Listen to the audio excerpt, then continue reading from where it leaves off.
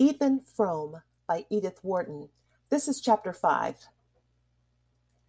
They finished supper, and while Mattie cleared the table, Ethan went to look at the cows, and then took a last turn about the house. The earth lay dark under a muffled sky, and the air was so still that now and then he heard a lump of snow come thumping down from a tree far off on the edge of the wood lot. When he returned to the kitchen, Mattie had pushed up his chair to the stove and seated herself near the lamp with a bit of sewing. The scene was just as he had dreamed of it that morning. He sat down, drew his pipe from his pocket, and stretched his feet to the glow. His hard day's work in the keen air made him feel at once lazy and light of mood, and he had a confused sense of being in another world where all was warmth and harmony, and time could bring no change. The only drawback to his complete well-being was the fact that he could not see Mattie from where he sat. But he was too indolent to move, and after a moment he said, "Come over here and sit by the stove." Zena's empty rocking chair stood facing him. Mattie rose obediently and seated herself in it. As her young brown head detached itself against the patchwork cushion that habitually framed his wife's gaunt countenance, Ethan had a momentary shock. It was almost as if the other face, the face of the superseded woman, had obliterated that of the intruder. After a moment, Mattie seemed to be affected by the same sense of constraint. She changed her position, leaning forward to bend her head above her work, so that he only saw the foreshortened tip of her nose and the streak of red in her hair. Then she slipped to her feet, saying, "I can't see to sew," and went back to her chair by the lamp. Ethan made a pretext of getting up to replenish the stove, and when he returned to his seat, he pushed it sideways that he might get a view of her profile and of the lamplight falling on her hands. The cat, who had been a puzzled observer of these unusual movements, jumped up into Zena's chair, rolled itself into a ball, and lay watching them with narrowed eyes. Deep quiet sank on the room. The clock ticked above the dresser. A piece of charred wood fell now and then in the stove, and the faint, sharp scent of the geraniums mingled with the odor of Ethan's smoke, which began to throw a blue haze about the lamp and to hang its grayish cobwebs in the shadowy corners of the room. All constraint had vanished between the two, and they began to talk easily and simply. They spoke of everyday things, of the prospect of snow, of the next church sociable, of the loves and quarrels of Starkfield. The commonplace nature of what they said produced in Ethan an illusion of long-established intimacy which no outburst of emotion could have given, and he set his imagination adrift on the fiction that they had always spent their evenings thus, and would always go on doing so.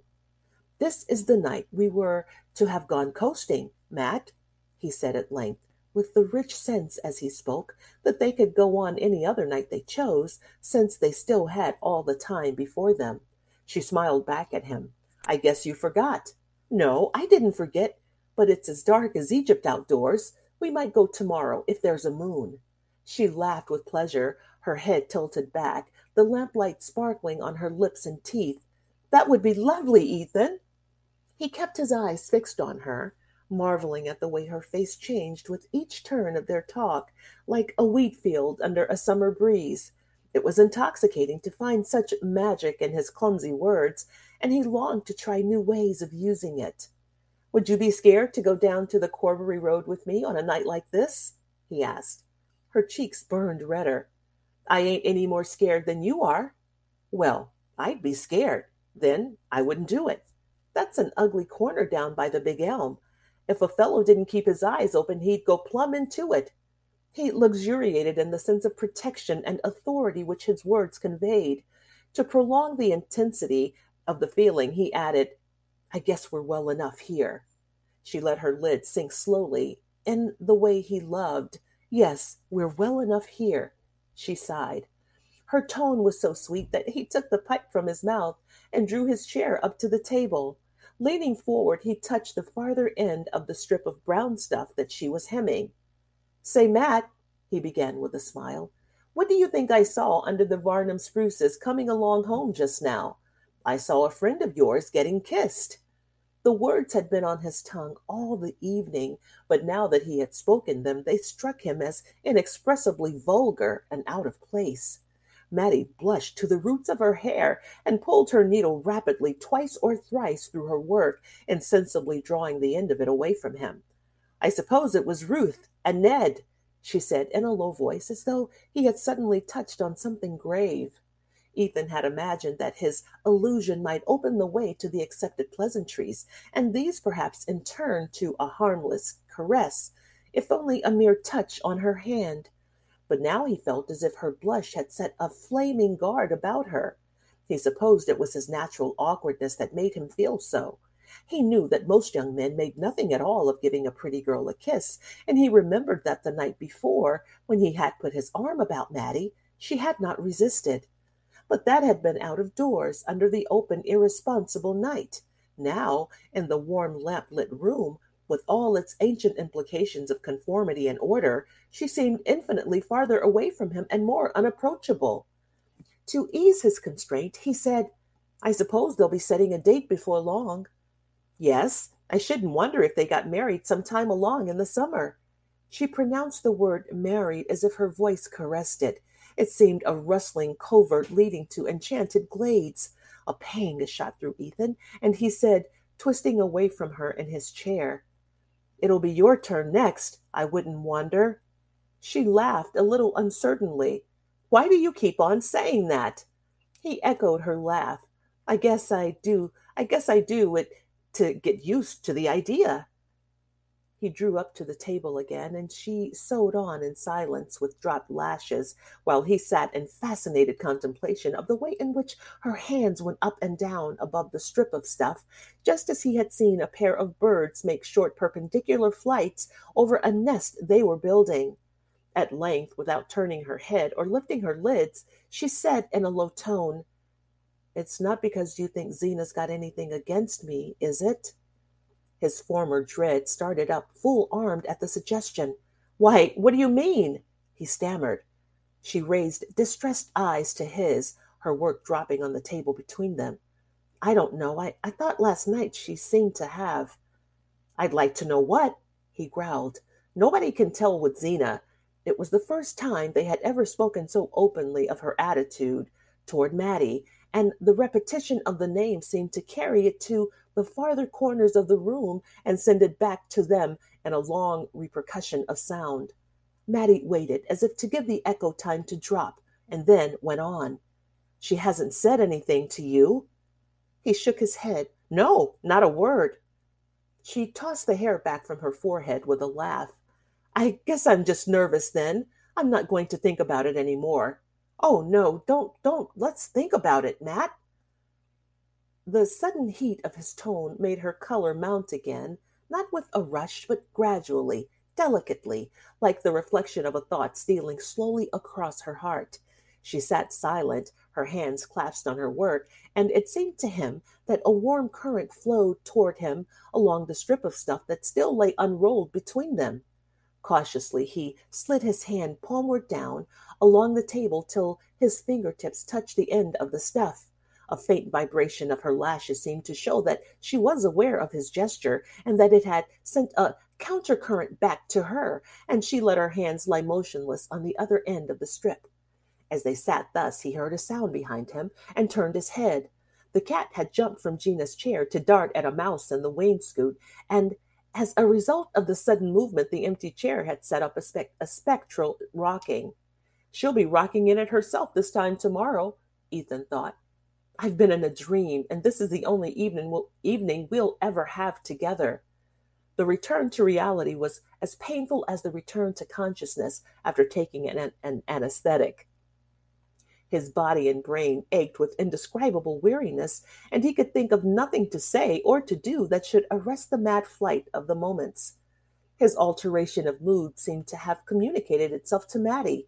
She looked up at him languidly, as though her lids were weighted with sleep, and it cost her an effort to raise them. Her glance fell on his hand, which now completely covered the end of her work, and grasped it as if it were a part of herself. He saw a scarcely perceptible tremor cross her face, and without knowing what he did, He stooped his head and kissed the bit of stuff in his hold. As his lips rested on it, he felt it glide slowly from beneath him, and saw that Mattie had risen and was silently rolling up her work. She fastened it with a pin, and then, finding her thimble and scissors, put them with the roll of stuff into the box covered with fancy paper which he had once brought to her from Bettsbridge. He stood up also, looking vaguely about the room. The clock above the dresser struck 11. "Is the fire all right?" she asked in a low voice. He opened the door of the stove and poked aimlessly at the embers. When he raised himself again, he saw that she was dragging toward the stove the old soap box lined with carpet in which the cat made its bed. Then she recrossed the floor and lifted two of the geranium pots in her arms, moving them away from the cold window. He followed her and brought the other geraniums, the hyacinth bulbs in a cracked custard bowl, and the German ivy trained over an old croquet hoop. When these nightly duties were performed, there was nothing left to do but to bring in the tin candlestick from the passage, light the candle, and blow out the lamp. Ethan put the candlestick in Mattie's hand, and she went out of the kitchen ahead of him, the light that she carried before her making her dark hair look like a drift of mist on the moon. "Good night, Matt," he said as she put her foot on the first step of the stairs. She turned and looked at him a moment. "Good night, Ethan," she answered, and went up. When the door of her room had closed on her, he remembered that he had not even touched her hand. Chapter 6. The next morning at breakfast, Jotham Powell was between them, and Ethan tried to hide his joy under an air of exaggerated indifference, lounging back in his chair to throw scraps to the cat, growling at the weather, and not so much as offering to help Mattie when she rose to clear away the dishes. He did not know why he was so irrationally happy, for nothing was changed in his life or hers. He had not even touched the tip of her fingers or looked her full in the eyes. But their evening together had given him a vision of what life at her side might be, and he was glad now that he had done nothing to trouble the sweetness of the picture. He had a fancy that she knew what had restrained him. There was a last load of lumber to be hauled to the village, and Jotham Powell, who did not work regularly for Ethan in winter, had come round to help with the job. But a wet snow, melting to sleet, had fallen in the night and turned the roads to glass. There was more wet in the air, and it seemed likely to both men that the weather would milden toward the afternoon and make the going safer. Ethan therefore proposed to his assistant that they should load the sledge at the woodlot as they had done on the previous morning, and put off the teaming to Starkville till later in the day. This plan had the advantage of enabling him to send Jotham to the flats after dinner to meet Zenobia, while he himself took the lumber down to the village. He told Jotham to go out and harness up the grays, and after a moment he and Mattie had the kitchen to themselves. She had plunged the breakfast dishes into a tin dishpan, and was bending above it with her slim arms bared to the elbow, the steam from the hot water beating her forehead and tightening her rough hair into little brown rings like the tendrils on a traveler's joy. Ethan stood looking at her, his heart in his throat. He wanted to say, "We shall never be alone like this again." Instead, he reached down his tobacco pouch from a shelf of the dresser, put it into his pocket, and said, "I guess I can make out to be home for dinner." She answered, "All right, Ethan," and he heard her singing over the dishes as he went. As soon as the sledge was loaded, he meant to send Jotham back to the farm and hurry on foot into the village to buy the glue for the pickle dish. With ordinary luck, he should have had time to carry out this plan, but everything went wrong from the start. On the way over to the woodlot, one of the grays slipped on a glare of ice and cut his knee. And when they got him up again, Jotham had tried to go back to the barn for a strip of rag to bind the cut. Then, when the loading finally began, a sleety rain was coming down once more, and the tree trunks were so slippery that it took twice as long as usual to lift them and to get them in place on the sledge. It was what Jotham called a sour morning for work, and the horses, shivering and stamping under their wet blankets, seemed to like it as little as the men. It was long past the dinner hour when the job was done, and Ethan had to give up going to the village because he wanted to lead the injured horse home and wash the cut himself. He thought that by starting out again with the lumber as soon as he had finished his dinner, he might get back to the farm with the glue before Jotham and the old sorrel had had time to fetch Zenobia from the flats. But he knew the chance was a slight one. It turned on the state of the roads and on the possible lateness of the Bettsbridge train. He remembered afterward, with a grim flash of self derision, what importance he had attached to the weighing of these probabilities. As soon as dinner was over, he set out again for the wood lot, not daring to linger till Jotham Powell left. The hired man was still drying his feet at the stove, and Ethan could only give Mattie a quick look as he said beneath his breath, "I'll be back early." He fancied that she nodded her comprehension, and with that scant solace he had to trudge off through the rain. He had driven his load halfway to the village when Jotham Powell overtook him, urging the reluctant sorrel toward the flats. "I'll have to hurry up to do it," Ethan mused as the sleigh dropped down ahead of him over the dip of the schoolhouse hill. He worked like 10 at the unloading, and when it was over, hastened on to Michael Eady's for the glue. Edie and his assistant were both down street, and young Dennis, who seldom deigned to take their place, was lounging by the stove with a knot of the golden youth of Starkfield. They hailed Ethan with ironic compliment and offers of conviviality, but no one knew where to find the glue. Ethan, consumed with the longing for a last moment alone with Mattie, hung about impatiently while Dennis made an ineffectual search in the obscurer corners of the store. "Looks as if we're all sold out. But if you wait around till the old man comes along, maybe he can put his hands on it." "I'm obliged to you, but I'll try if I can get it down at Mrs. Homan's," Ethan answered, burning to be gone. Dennis's commercial instinct compelled him to aver an oath that what Edie's store could not produce would never be found at the widow Homan's. But Ethan, heedless of this boast, had already climbed to the sledge and was driving on to the rival establishment. Here, after considerable search and sympathetic questions as to what he wanted it for, and whether ordinary flour paste wouldn't do as well if she couldn't find it, the widow Holman finally hunted down her solitary bottle of glue to its hiding place in a medley of cough lozenges and corset lacings. "I hope Zena ain't broken anything she set store by," she called after him as he turned the grays toward home. The fitful bursts of sleet had changed into a steady rain, and the horses had heavy work even without a load behind them. Once or twice, hearing sleigh bells, Ethan turned his head, fancying that Zena and Jotham might overtake him. But the old sorrel was not in sight, and he set his face against the rain and urged on his ponderous pair. The barn was empty when the horses turned into it, and after giving them the most perfunctory ministrations they had ever received from him, he strode up to the house and pushed open the kitchen door. Mattie was there alone, and as he had pictured her. She was bending over a pan on the stove, but at the sound of his steps she turned with a start and sprang to him. "See here, Matt, I've got some stuff to mend the dish with." "Let me get at it quick," he cried, waving the bottle in one hand while he put her lightly aside. But she did not seem to hear him. "Oh, Ethan, Zena's come," she said in a whisper, clutching his sleeve. They stood and stared at each other, pale as culprits. "But the sorrel's not in the barn," Ethan stammered. "Jotham Powell brought some goods over from the flats for his wife, and he drove right on home with them," she explained. He gazed blankly about the kitchen, which looked cold and squalid in the rainy winter twilight. "How is she?" he asked, dropping his voice to Mattie's whisper. She looked away from him uncertainly. "I don't know. She went right up to her room." "She didn't say anything?" "No."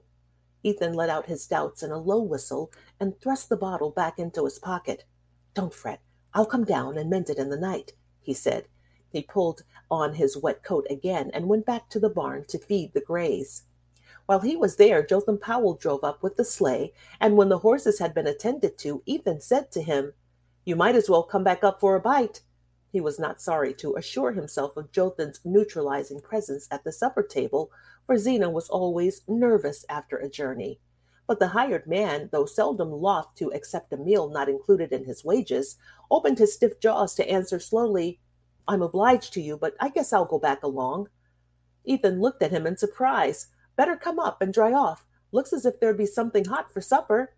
Jotham's face muscles were unmoved by this appeal, and his vocabulary being limited, he merely repeated, I guess I'll go along back. To Ethan, there was something vaguely ominous in this stolid rejection of free food and warmth, and he wondered what had happened on the drive to nerve Jotham to such stoicism.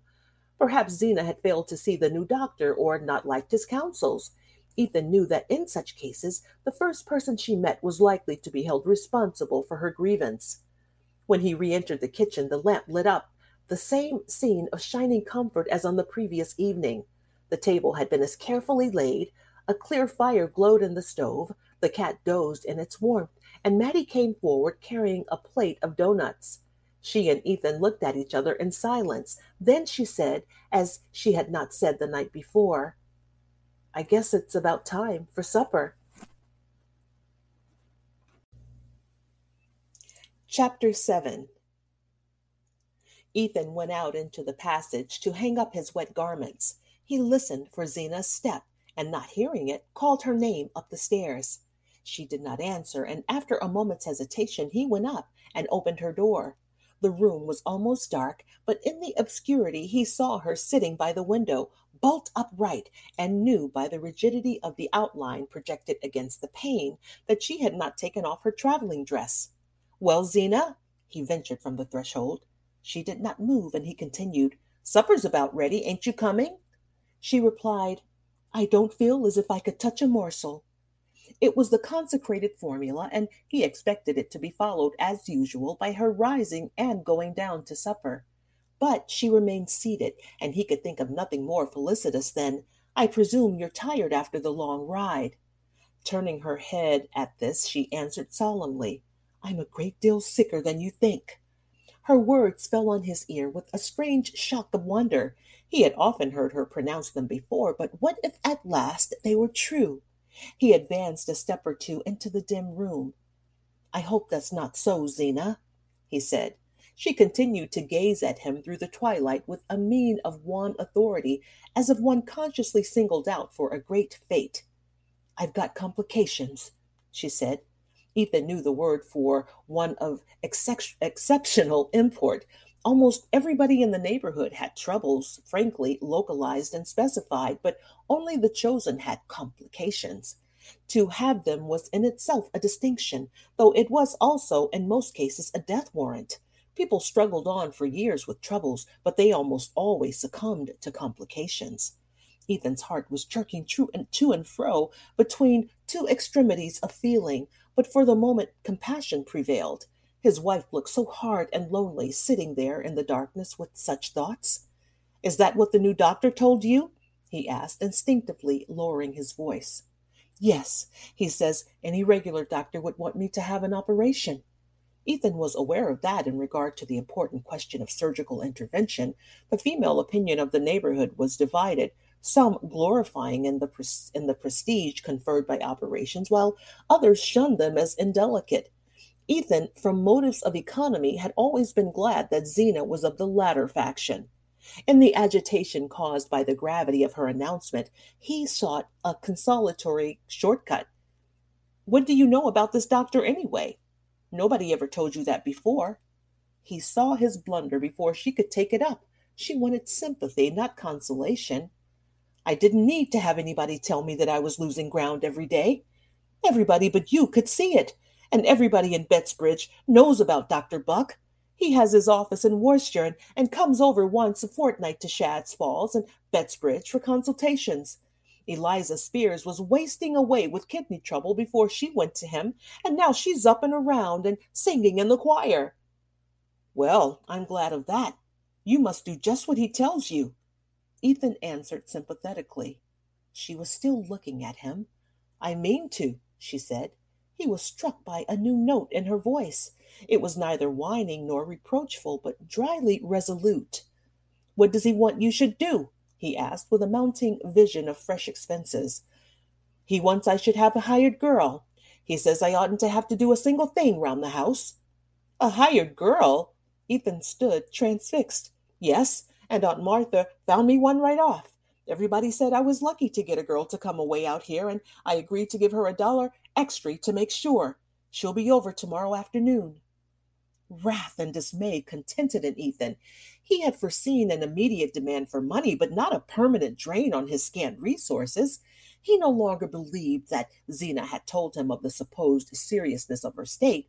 He saw in her expedition to Betsbridge only a plot hatched between herself and her Pierce relations to foist on him the cost of a servant, and for the moment wrath predominated. If you meant to engage a girl, you ought to have told me before you started, he said. How could I tell you before I started? How did I know what Dr. Buck would say? Oh, Dr. Buck. Ethan's incredulity escaped in a short laugh. Did Dr. Buck tell you how I was to pay her wages? Her voice rose furiously with his. No, he didn't, for I'd have been ashamed to tell him that you grudged me the money to get back my health when I lost it nursing your own mother. You lost your health nursing mother? Yes, and my folks all told me at the time you couldn't do no more less than marry me after. Zena! Through the obscurity which hid their faces, their thoughts seemed to dart at each other like serpents shooting venom. Ethan was seized with horror of the scene and shame at his own share in it. It was as senseless and savage as a physical fight between two enemies in the darkness. He turned to the shelf above the chimney, groped for matches, and lit one candle in the room. At first its weak flame made no impression on the shadows. Then Zena's face stood grimly out against the uncurtained pane, which had turned from gray to black. It was the first scene of open anger between the couple in their sad 7 years together, and Ethan felt as if he had lost an irretrievable advantage in descending to the level of recrimination. But the practical problem was there and had to be dealt with. You know I haven't got the money to pay for a girl, Zena. You'll have to send her back. I can't do it. The doctor says it'll be my death if I go on slaving the way I've had to. He doesn't understand how I've stood it as long as I have. Slaving? He checked himself again. You shan't lift a hand if he says so. I'll do everything round the house myself. She broke in. You're neglecting the farm enough already. And this being true, he found no answer and left her time to add ironically, better send me over to the almshouse and done with it. I guess there's been thrones there afore now. The taunt burned into him, but he let it pass. I haven't got the money. That settles it. There was a moment's pause in the struggle, as though the combatants were testing their weapons. Then Zena said in a level voice, I thought you were to get $50 from Andrew Hale for that lumber. Andrew Hale never pays under 3 months. He had hardly spoken when he remembered the excuse he had made for not accompanying his wife to the station the day before, and the blood rose to his frowning brows. Why, you told me yesterday you'd fixed it up with them to pay cash down.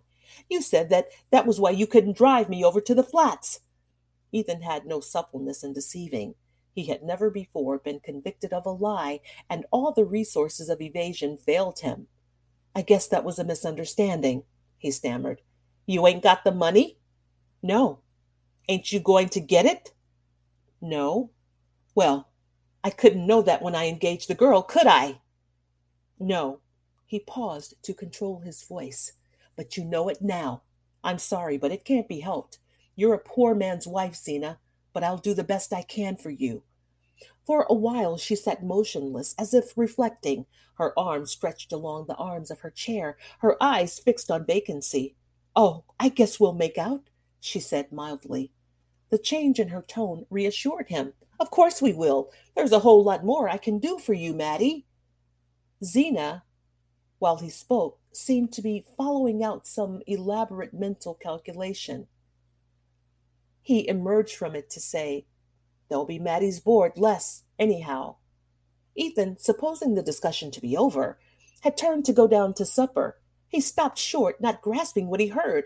Maddie's boardless? He began again. Zena laughed. It was an odd, unfamiliar sound. He did not remember ever having heard her laugh before. You didn't suppose I was going to keep 2 girls, did you? No wonder you were scared at the expense. He still had but a confused sense of what she was saying. From the beginning of the discussion, he had instinctively avoided the mention of Maddie's name, fearing he hardly knew what criticism, complaints, or vague allusions to the imminent probability of her marrying. But he thought of a definite rupture but the thought of a definite rupture had never come to him, and even now could not lodge itself in his mind. I don't know what you mean, he said. Maddie Silver's not a hired girl. She's your relation. She's a pauper that's hung on to us after all her father done his best to ruin us. I've kept her a whole year. It's somebody else's turn now. As the shrill words shot out, Ethan heard a tap on the door, which he had drawn shut when he turned back from the threshold. Ethan, Zena, Maddie's voice sounded gaily from the landing. Do you know what time it is? Supper's been ready half an hour. Inside the room there was a moment's silence. Then Zena called out from her seat. I'm not coming down to supper. Oh, I'm sorry. Aren't you well? Shan't I bring you up a bite of something? Ethan roused himself with an effort and opened the door. Go along down, Matt. Zena's just a little tired. I'm coming.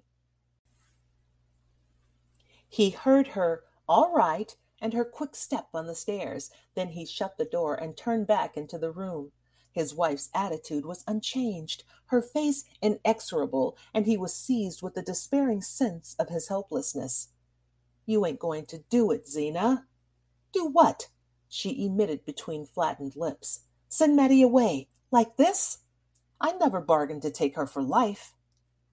He continued with rising vehemence. You can't put her out of the house like a thief, a poor girl without friends or money. She's done her best for you, and she's got no place to go. You may forget she's your kin, but everybody else will remember it. If you do a thing like that, what do you suppose folks will say of you?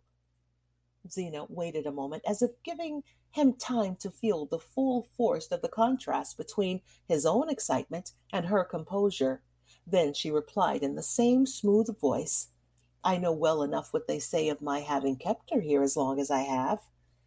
Ethan's hand dropped from the doorknob, which he had held clenched since he had drawn the door shut on Maddie. His wife's retort was like a knife cut across the sinews, and he felt suddenly weak and powerless. He had meant to humble himself, to argue that Maddie's keep didn't cost much after all, and that he could make out to buy a stove and fix up a place in the attic for the hired girl. But Zena's words revealed the peril of such pleadings. You mean to tell her she's got to go? At once?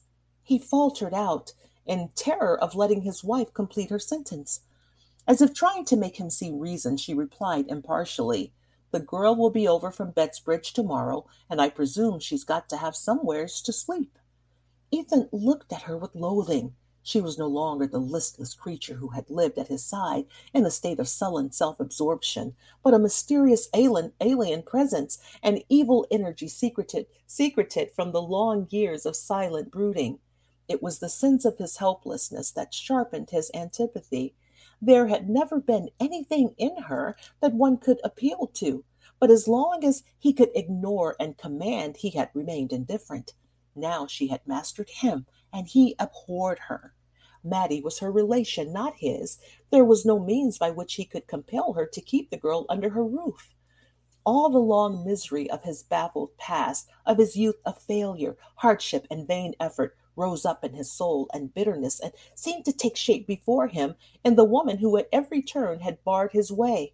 She had taken everything else from him, and now she meant to take the one thing that made up for all the others. For a moment, such a flame of hate rose in him that it ran down his arm and clenched his fist against her. He took a wild step forward and then stopped. You're not coming down? He said in a bewildered voice. No, I guess I'll lay down on the bed a while, she answered mildly, and he turned and walked out of the room. In the kitchen, Maddie was sitting by the stove, the cat curled up on her knees. She sprang to her feet as Ethan entered and carried the covered dish of meat pie to the table. I hope Zena isn't sick, she asked. No. She shone at him across the table. Well, sit right down then. You must be starving. She uncovered the pie and pushed it over to him. So they were to have one more evening together, her happy eyes seemed to say. He helped himself mechanically and began to eat. Then disgust took him by the throat, and he laid down his fork. Maddie's tender gaze was on him, and she marked the gesture. Why, Ethan, what's the matter? Don't it taste right? Yes, it's first rate. Only He pushed his plate away, rose from his chair, and walked around the table to her side. She started up with frightened eyes. Ethan, there's something wrong. I knew there was. She seemed to melt against him in her terror, and he caught her in his arms, held her fast there, felt her lashes beat against his cheek like netted butterflies. What is it? What is it? She stammered, but he had found her lips at last and was drinking unconsciousness of everything but the joy they gave him. She lingered a moment, caught in the same strong current. Then she slipped from him and drew back a step or two, pale and troubled. Her look smote him with compunction, and he cried out as if he saw her drowning in a stream. You can't go, Matt. I'll never let you. Go? Go? She stammered. Must I go? The words went on sounding between them as though a torch of warning flew from hand to hand through a black landscape. Ethan was overcome with shame at his lack of self control and flinging the news at her so brutally. His head reeled and he had to support himself against the table. All the while he felt as if he were still kissing her and yet dying of thirst for her lips. Ethan, what has happened? Is Zena mad with me? Her cry steadied him, though it deepened his wrath and pity. No, no, he reassured her. It's not that. But this new doctor has scared her about herself. You know she believes all they say the first time she sees them. And this one's told her that she won't get well unless she lays up and don't do a thing about the house, not for months. He paused, his eyes wandering from her miserably. She stood silent a moment, drooping before him like a broken branch. She was so small and weak-looking that it wrung his heart, but suddenly she lifted her head and looked straight at him. And she wants somebody handier in my place? Is that it? That's what she says tonight. If she says it tonight, she'll say it tomorrow. Both bowed to the inexorable truth. They knew that Zena never changed her mind, and that in her case a resolve once taken was equivalent to an act performed. There was a long silence between them. Then Mattie said in a low voice, Don't be too sorry, Ethan.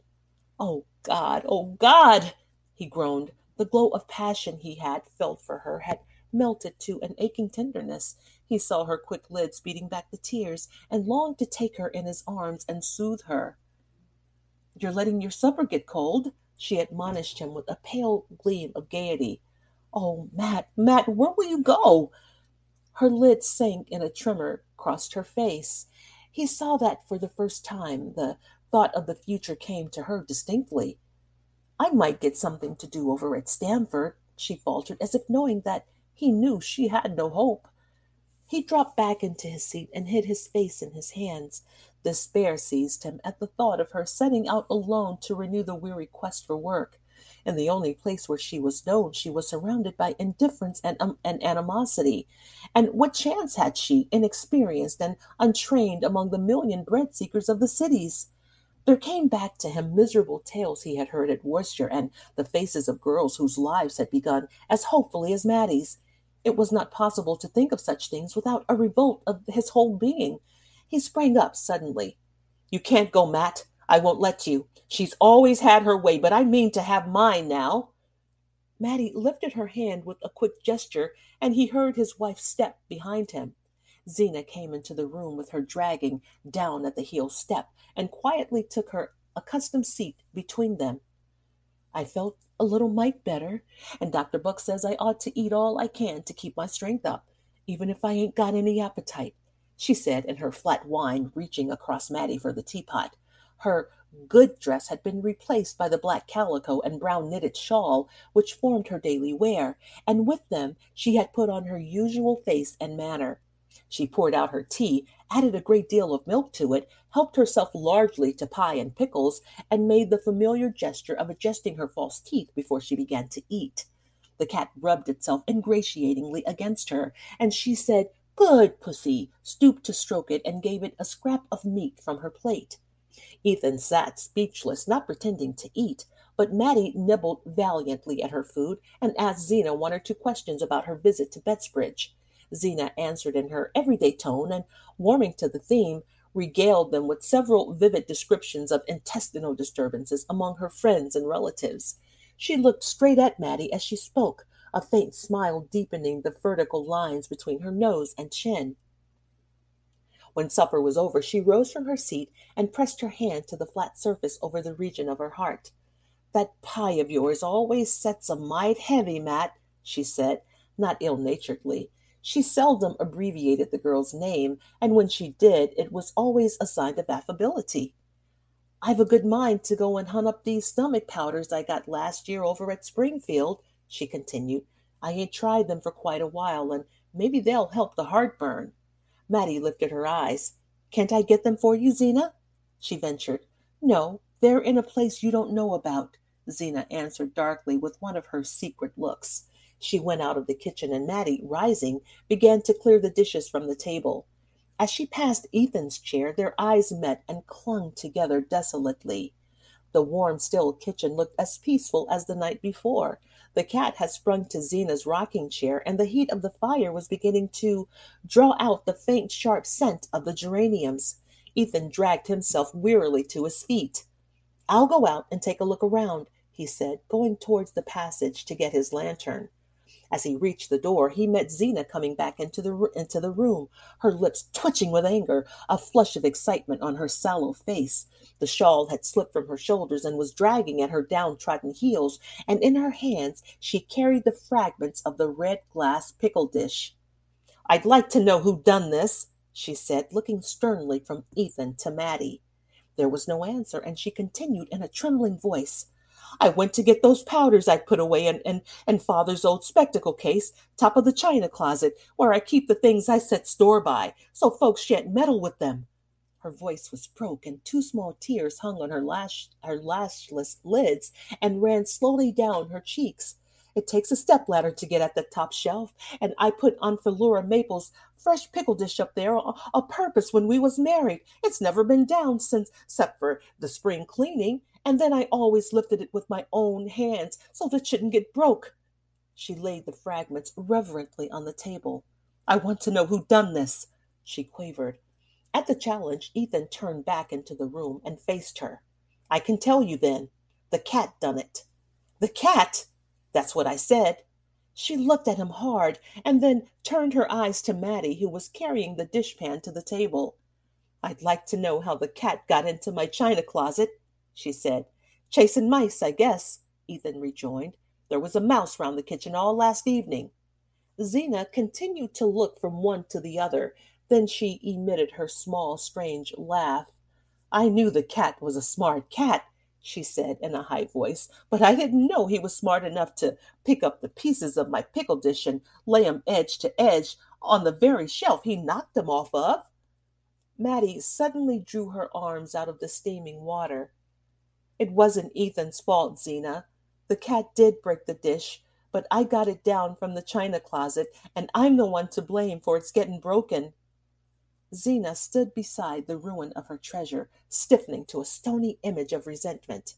"You got my pickle dish for what?" A bright flush flew to Mattie's cheeks. "I wanted to make the supper table pretty," she said. "You wanted to make the supper table pretty, and you waited till my back was turned and took the thing I set most store by of anything I've got and would never use it, not even when the minister came to dinner or Aunt Martha Pierce came over from Bettsbridge." Zena paused with a gasp, as if terrified by her own evocation of the sacrilege. "You're a bad girl, Mattie Silver, and I always known it. It's the way your father begun, and I was warned of it when I took you, and I tried to keep my things where you couldn't get at 'em, and now you've took 'em from me, the one thing that I cared for most of all." She broke off in a short spasm of sobs that passed and left her more than ever like a shape of stone. "If I'd 'a' listened to folks, you'd 'a' gone before now, and this wouldn't 'a' happened," she said, and gathered up the bits of broken glass. She went out of the room as if she carried a dead body.